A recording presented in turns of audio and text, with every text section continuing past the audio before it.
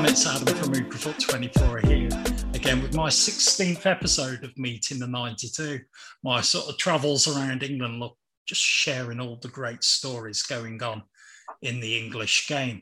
Now, I've come to one club today where I really couldn't have timed it any better. It's after a real difficult, dark period that I'm hoping to learn a bit more about today.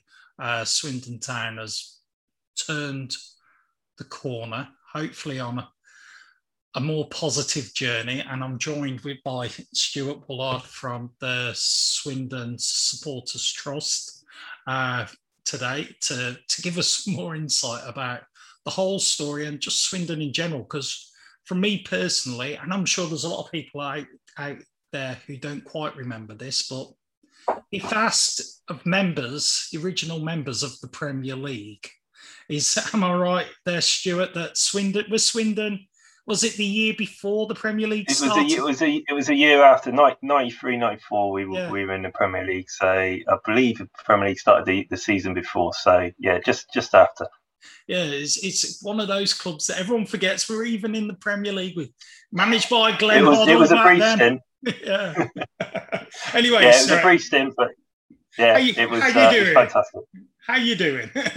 I'm really good, thanks, Adam. As you say, we've turned a corner somewhat in the last week or so.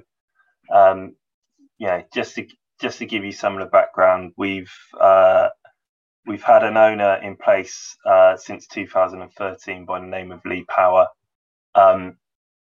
Certainly in recent years, has become a bit of a divisive figure, and that culminated in some court cases last year, where it became evident that the original way he became owner of the club has been called into question by the Football Association, the governing body, and that ownership dispute is still ongoing. So it's with it's between Lee Power and a chap called Michael Standing, who was a football agent. Mm-hmm. He was an agent of former England international Gareth Barry, for those who are familiar with him. And it dates back to 2013 when Lee Power originally bought the club. The Lee Power is alleging that he took some money from Gareth Barry directly to buy Swindon Town Football Club in money in the region of £800,000, we believe. Gareth Barry denies that. He claims he gave it to Michael Standing. The issue from the FA's perspective is that it's against their regulations for either a player or an agent, as which both of them were at the time, have any involvement in owning football clubs because of the potential conflict of interest. So that came to light last year, and that particular court case is ongoing. Since then, Lee Power has not run the club in a way that fans would expect from an owner. Probably it predates that, to be fair, in terms of the openness and engagement that he hasn't shown at all. We actually came last in a recent survey on fan engagement of all 92 clubs, so that kind of brings it home, really. Really does. So it kind of papered over the cracks the season before last when we won the League Two title. That was a season that was stopped short due to COVID. So it kind of sort of glossed over things for some fans for a time, but then it became very apparent the following season, which was a season when for almost all of the games no fans were in the ground. That he wasn't prepared to put any more investment in the club.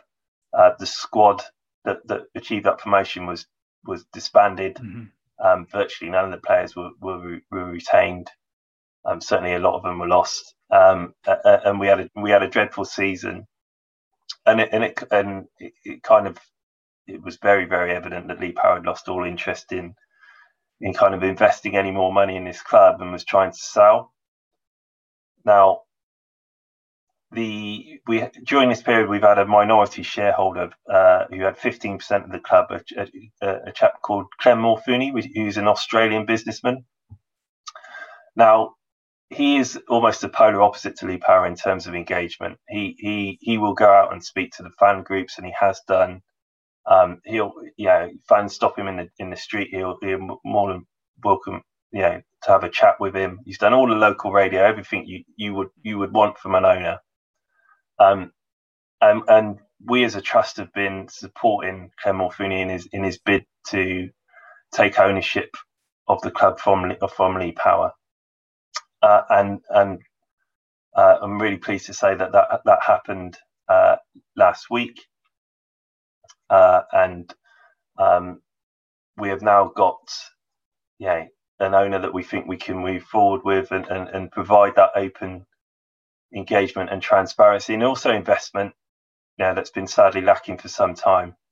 And part of the reason we're so confident is not only is Clem Morfuni taken over, he's also employed our former vice chairman on the supports trust, Rob Angus. He's now left the trust and become CEO of Swindon Town Football Club, and Rob is a lifelong Swindon fan. So he is only going to act in the best interest of the football club. So we know all of the promises that Clem made in advance are going to happen now, because there's no way he would appoint someone like Rob to run his company for him if he wasn't going to do that. Because Rob, as I said, Rob's a lifelong fan. So fantastic news for us Swindon fans. The future looks a lot more positive than it did a few weeks ago. But there are still many challenges because of the chronic lack of investment. We haven't even got enough contracted players to field a team right now, and the season starts in less than 2 weeks. So we didn't have a manager, we didn't have an assistant manager, we didn't have any coaches. Those vacancies have all been filled now, thankfully.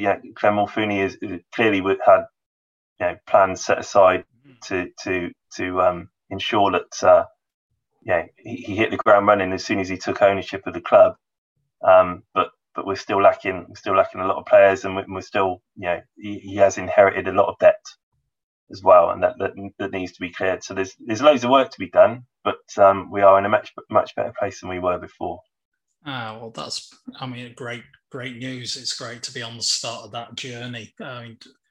As I mentioned earlier, I remember Swindon's appearance in the Premier League back in the day. Show my age here, I know, but you really do belong a lot further up the pyramid than where you are now. So hopefully you'll be back there sooner the better. Sooner the better. Yeah, one day. You never know. It'll be great. It'll be absolutely great. Now, you mentioned obviously the ownership issue. With the stadium, was that included in the deal? Is that now also in Clem's hands, or how does that work?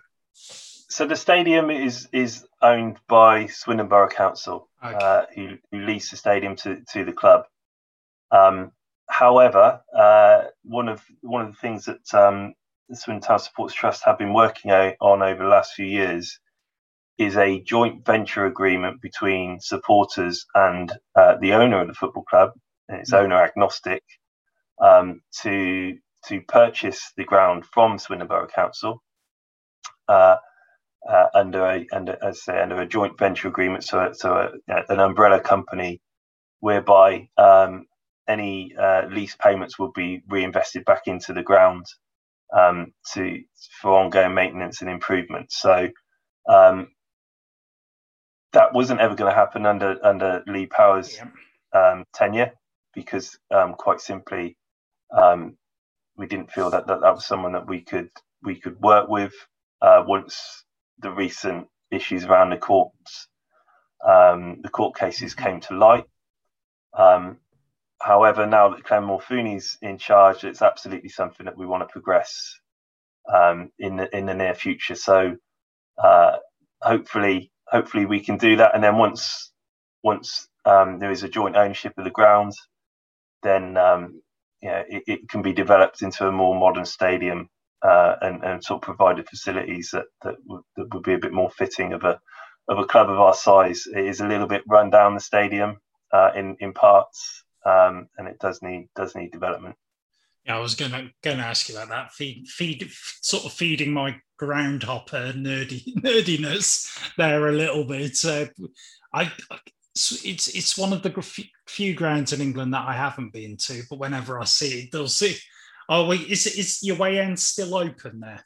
Or has that been? Yeah, so there's two sections where the away fans sit. So there's the kind of one of the main stand down the side. Towards the end of that stand is a seated covered area for away fans. But if there's more fans than more away fans in that area can cope with them, then there's an end known as a Stratton Bank, which, as you quite rightly say, is open. So not great if it's a cold, wet, windy day in January for those away fans, and that is one. Yeah, that is one of the improvements that we're keen to make. We've had an initiative to try and put a roof on that stand for some time. For the reasons I've already talked about, it's not come to fruition, but that would be a priority for any stadium development. Absolutely. Be honest with me now, sure. When it's a derby day, do you tell the opposition fans that the main stand's closed and they have to go behind the goal? Well, so when it's a derby day, there's enough away fans that they have to go on that bank anyway. So sympathy is probably in short supply on those particular occasions. I think is fair to say. Yeah. Brilliant. Now, for people who don't know sort of the geography of the area, we talk about Derby Day. Who is it we're referring to? Who are those sort of arch rivals? So the arch rivals, the biggest rivals, are Oxford. Mm-hmm. That is quite an intense rivalry. Surprisingly so. I think some people find how much intensity there is in that rivalry, but certainly it's kind of always been Oxford, and unfortunately they will be in a different league to us this season after following our relegation. But that is always it's always a very, very lively game and a great atmosphere. So it's a shame that we won't have that this season. They're certainly the main rivals. There are some others. When I was growing up watching Swindon in the sort of mid to late 80s and 90s, Bristol City was always a big rivalry as well. That's kind of been tempered a little bit because we haven't been in the same league as Bristol City for a number of years now. Bristol Rovers is also a rivalry as well. They are in our league this season. They got relegated alongside us. They will bring a big number of fans down when we play them, and vice versa. So that'll be a good derby. In terms of local rivalry, those are the key ones. There's also a strange one with Gillingham which is a bit odd and a bit of a doesn't make a lot of sense from a geographical perspective. But yeah, they certainly Oxford is the main rival. How far is it between the two? Is it? I just see, for me, even I don't think of it as being too close. Yeah, so Oxford, Swindon, I want to say is about 35 miles. Okay. So it's about 45 minute drive. It's not far at all. Brilliant. Sorry, I always like a good derby day. Great fun. That derby game is something to behold. Actually, it's the atmosphere is electric, and I know, lots of fans will say the same about their own derby day, and I'm not saying it's more intense or less intense than any of those, but for Swindon and Oxford fans, that is the game of the season. I can ask. I mean, on a normal match day, do the supporters make a good noise? Where do your noisy fans sort of tend to congregate? Is it behind the goal? Or? Yeah, they'll be in the town end, which is the opposite end to the Stratton Bank, and it's kind of it has changed. Yeah, over the years, it's kind of moved around a little bit, but it's mainly been congregated in that area. the atmospheres will depend on how well we're doing. I think it is fair to say. There's some good die-hard fans in there that will try and make a noise regardless. But I don't think we're too different to any other grounds really, and fans really. When times are going well, the county ground could be rocking. Other times it can be a lot quieter. So there is a good sort of die-hard fan base, as I say. Probably you'll get 4,000, 5,000, 6,000 going no matter what league we're in, how well we're doing. And they're pretty hardy, but then depending on how well we're doing, you'll get quite a few extra thousand people attending. So I mean, when we won the League Two title, we had we got 14,000, I think, against Exeter, which is near capacity. I mean, in League Two, that's pretty good going. Yeah, it's huge. That's pretty good. Yeah, that's a pretty good attendance. But that was a kind of top of the table clash when we were flying high. Ordinarily, we would average sort of 7,000 in the lower leagues. This season will be interesting. Everyone's kind of slightly cautious about how we're going to do on the pitch, and many people are talking that survival will be a result. And that sounds a bit of an odd thing to say about Swindon. I'm not trying to make out we're Barcelona, but in League Two we're a fairly decent sized club. Yet we haven't got enough players to fill a team at the moment. So with 2 weeks away from the season, we are expecting a bit of a slow start and a bit of a tough season.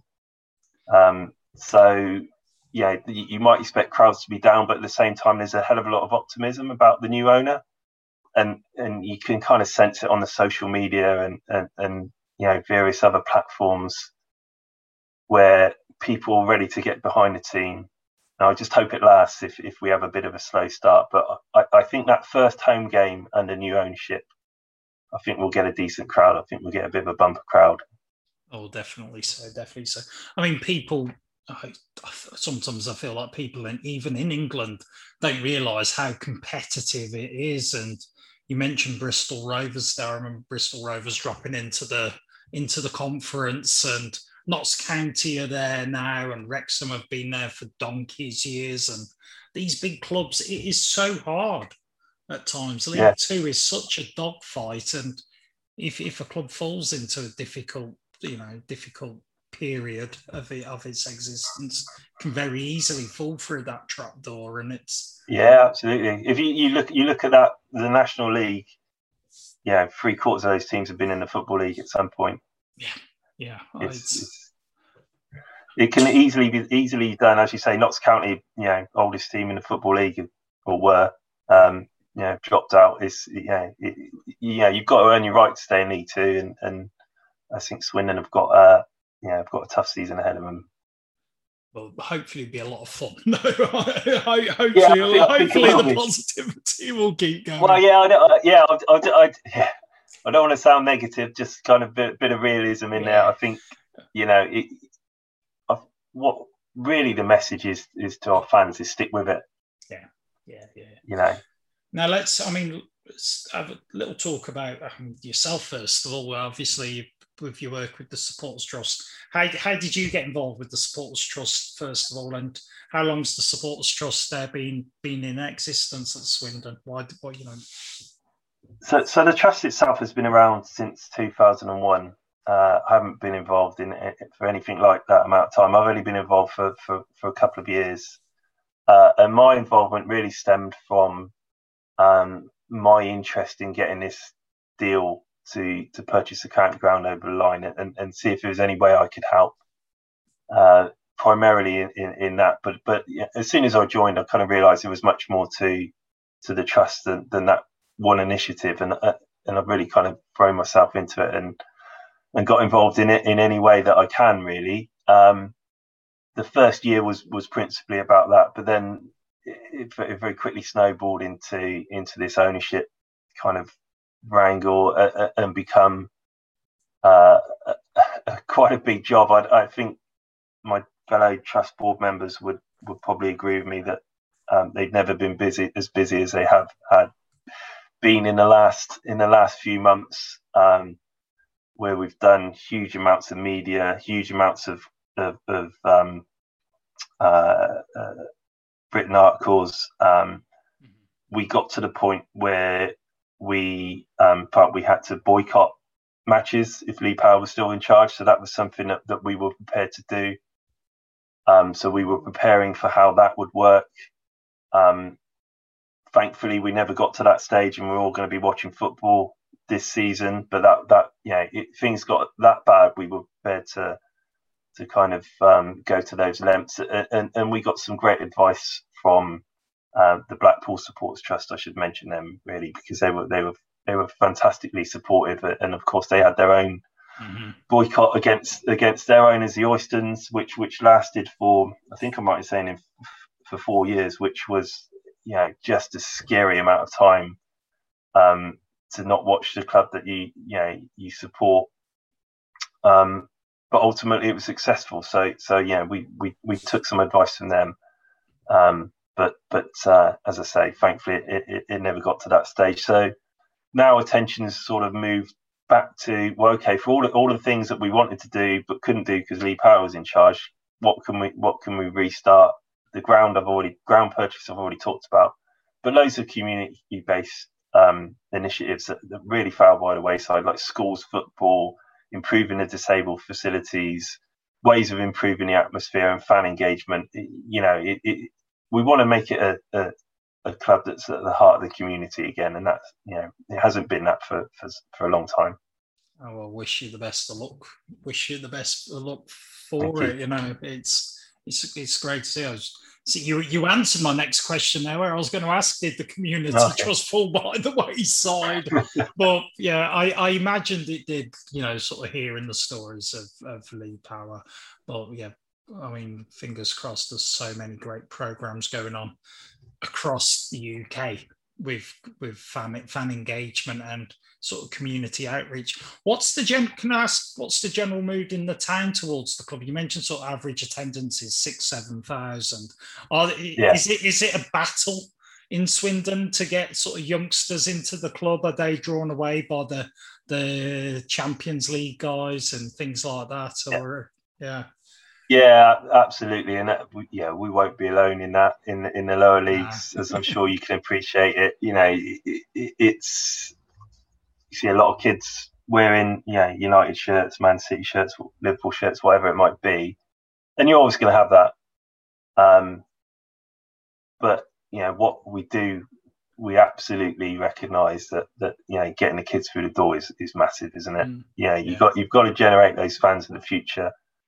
So that'll be a huge part of any strategy that both Clem Morfuni and ourselves kind of buy into. Getting players out to schools as an example, running training matches and just getting kids through the door. And I mean that's how I became a Swindon fan. My dad started taking me, it's kind of most people will be like that. It kind of sticks with you then, and the club's in your blood kind of thing, and the thought of supporting anyone else doesn't really come into it. You have a great experience, you want to go back, and that's it. Exactly. Yeah.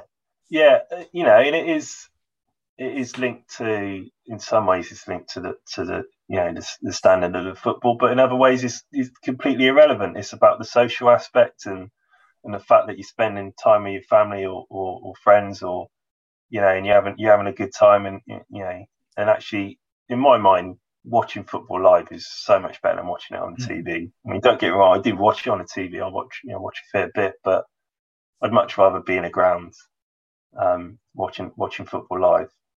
Well, I mean, I think that's what a lot of kids miss out on. If they only ever watch the Premier League on Sky.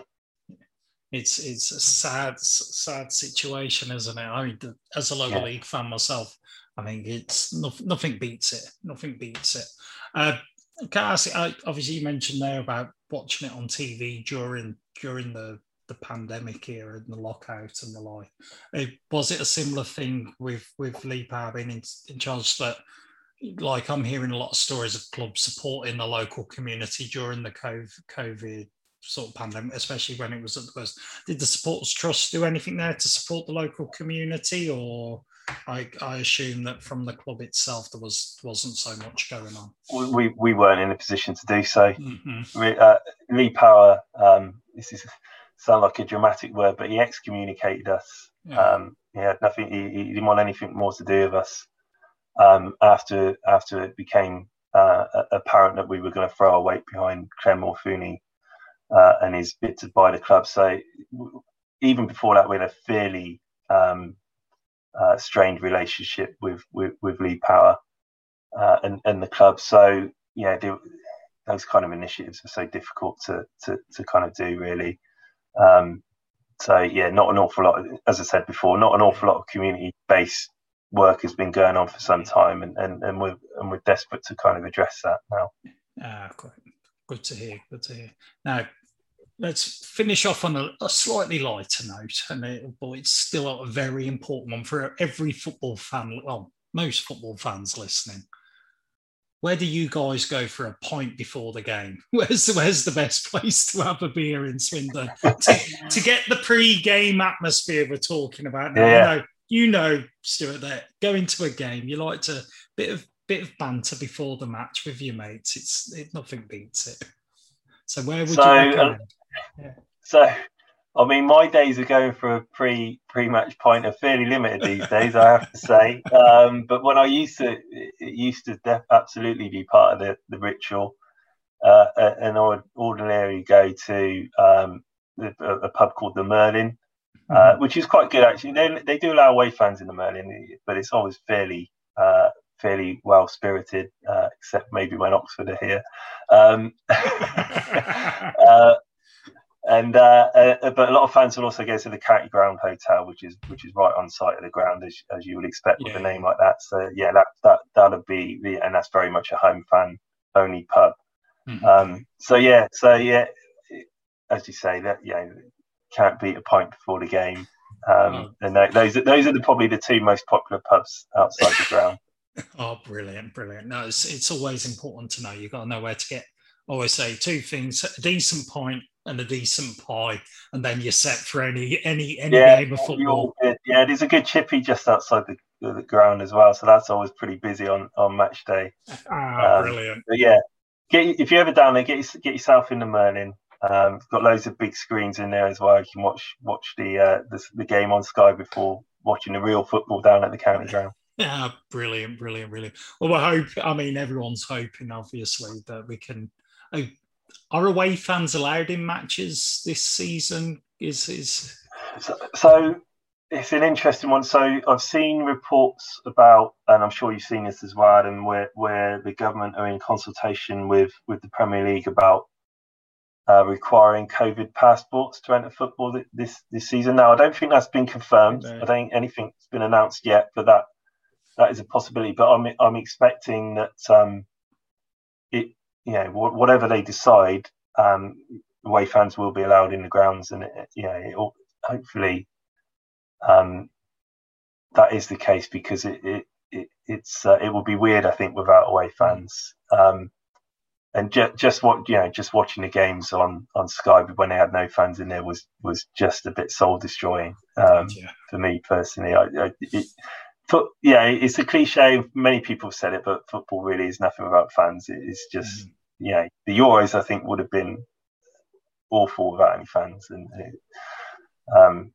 it makes all the difference. So I don't think any of us really know at this stage, but I certainly think the likelihood is away fans will be allowed in grounds. Fingers crossed. Yeah.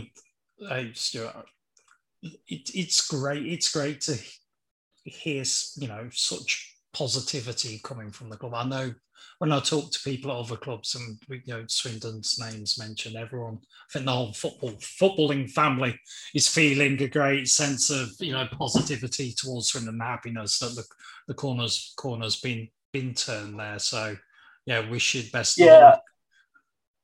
No, I really appreciate that. Yeah, no, you've got a lot of hard work ahead of you, but I'm sure with the determination, it's gonna good times will be back soon enough. Yeah, no, I really appreciate that, and I'll just sort of go on record that I mentioned Blackpool earlier. A number of supporters trusts have been in touch with us and helped us over the last few months, and I just want to kind of say that there's a lot of rivalry out there amongst fans, but actually when push comes to shove, they're all kind of in it together, really, and particularly the trusts, they will talk to each other and really help each other out when they need to, and that's kind of it's quite reassuring. Yeah, it's one of the things I feel whilst doing podcasts like this, that the football community gets a real bad press at times, and normally it's a few mindless idiots that tend to latch on that cause it, and the general people within the footballing family are good natured with real good community spirit at heart. So it's great to hear such another example of everyone sort of pulling together. So it's good news. It's a good news story. Absolutely. Yeah. Now, I mean, for people who are following in particular from overseas, perhaps, and they want to find out a bit more about Swindon's story and the work of the trust and that, is there anywhere on social media that they can, latch onto to get to make contact? Yeah, so we were on the usual platforms. So we've got Twitter page, Facebook page. We've got our own website, Trust STFC TV. So there's plenty of places that you can go to find out a bit more about us. And if anyone wants to get in touch, we'll be more than happy to kind of answer any questions anyone might have. That's great. And well, thank you for tonight. It's been great. I've really enjoyed it. It's great to hear the story. And for me, the bit about Gareth Barry was the bit I was like, I didn't realise that he was. Michael standing. Yeah, I knew about that, but Gareth Barry did. That caught me by surprise tonight as well. Yeah, so I mean, that court case is still outstanding. So that there is an FA charge hanging over us, and we think that case will be heard in September, and it remains to be seen what the FA will do on the back of that court case. But we're very much hoping that if there is any guilt determined, that any punishment they dish out will be to the individuals themselves rather than the clubs and the current ownership, which had absolutely nothing to do with those dealings. So we're optimistic that will be the case. We've written to the EFL to kind of put our case forward. So fingers crossed that all works out for us, because we've had a bit of a time of it, and it'd be nice to look forward to a bit more of a positive future. Definitely. So wish you the best of luck with it. But that's it for today, everyone. Of course, you can follow me across all the social medias as well at Ugrafot24. But till next time, it's been the 16th episode on the Meet in the 92. But till next one, take care, stay safe, and goodbye for now.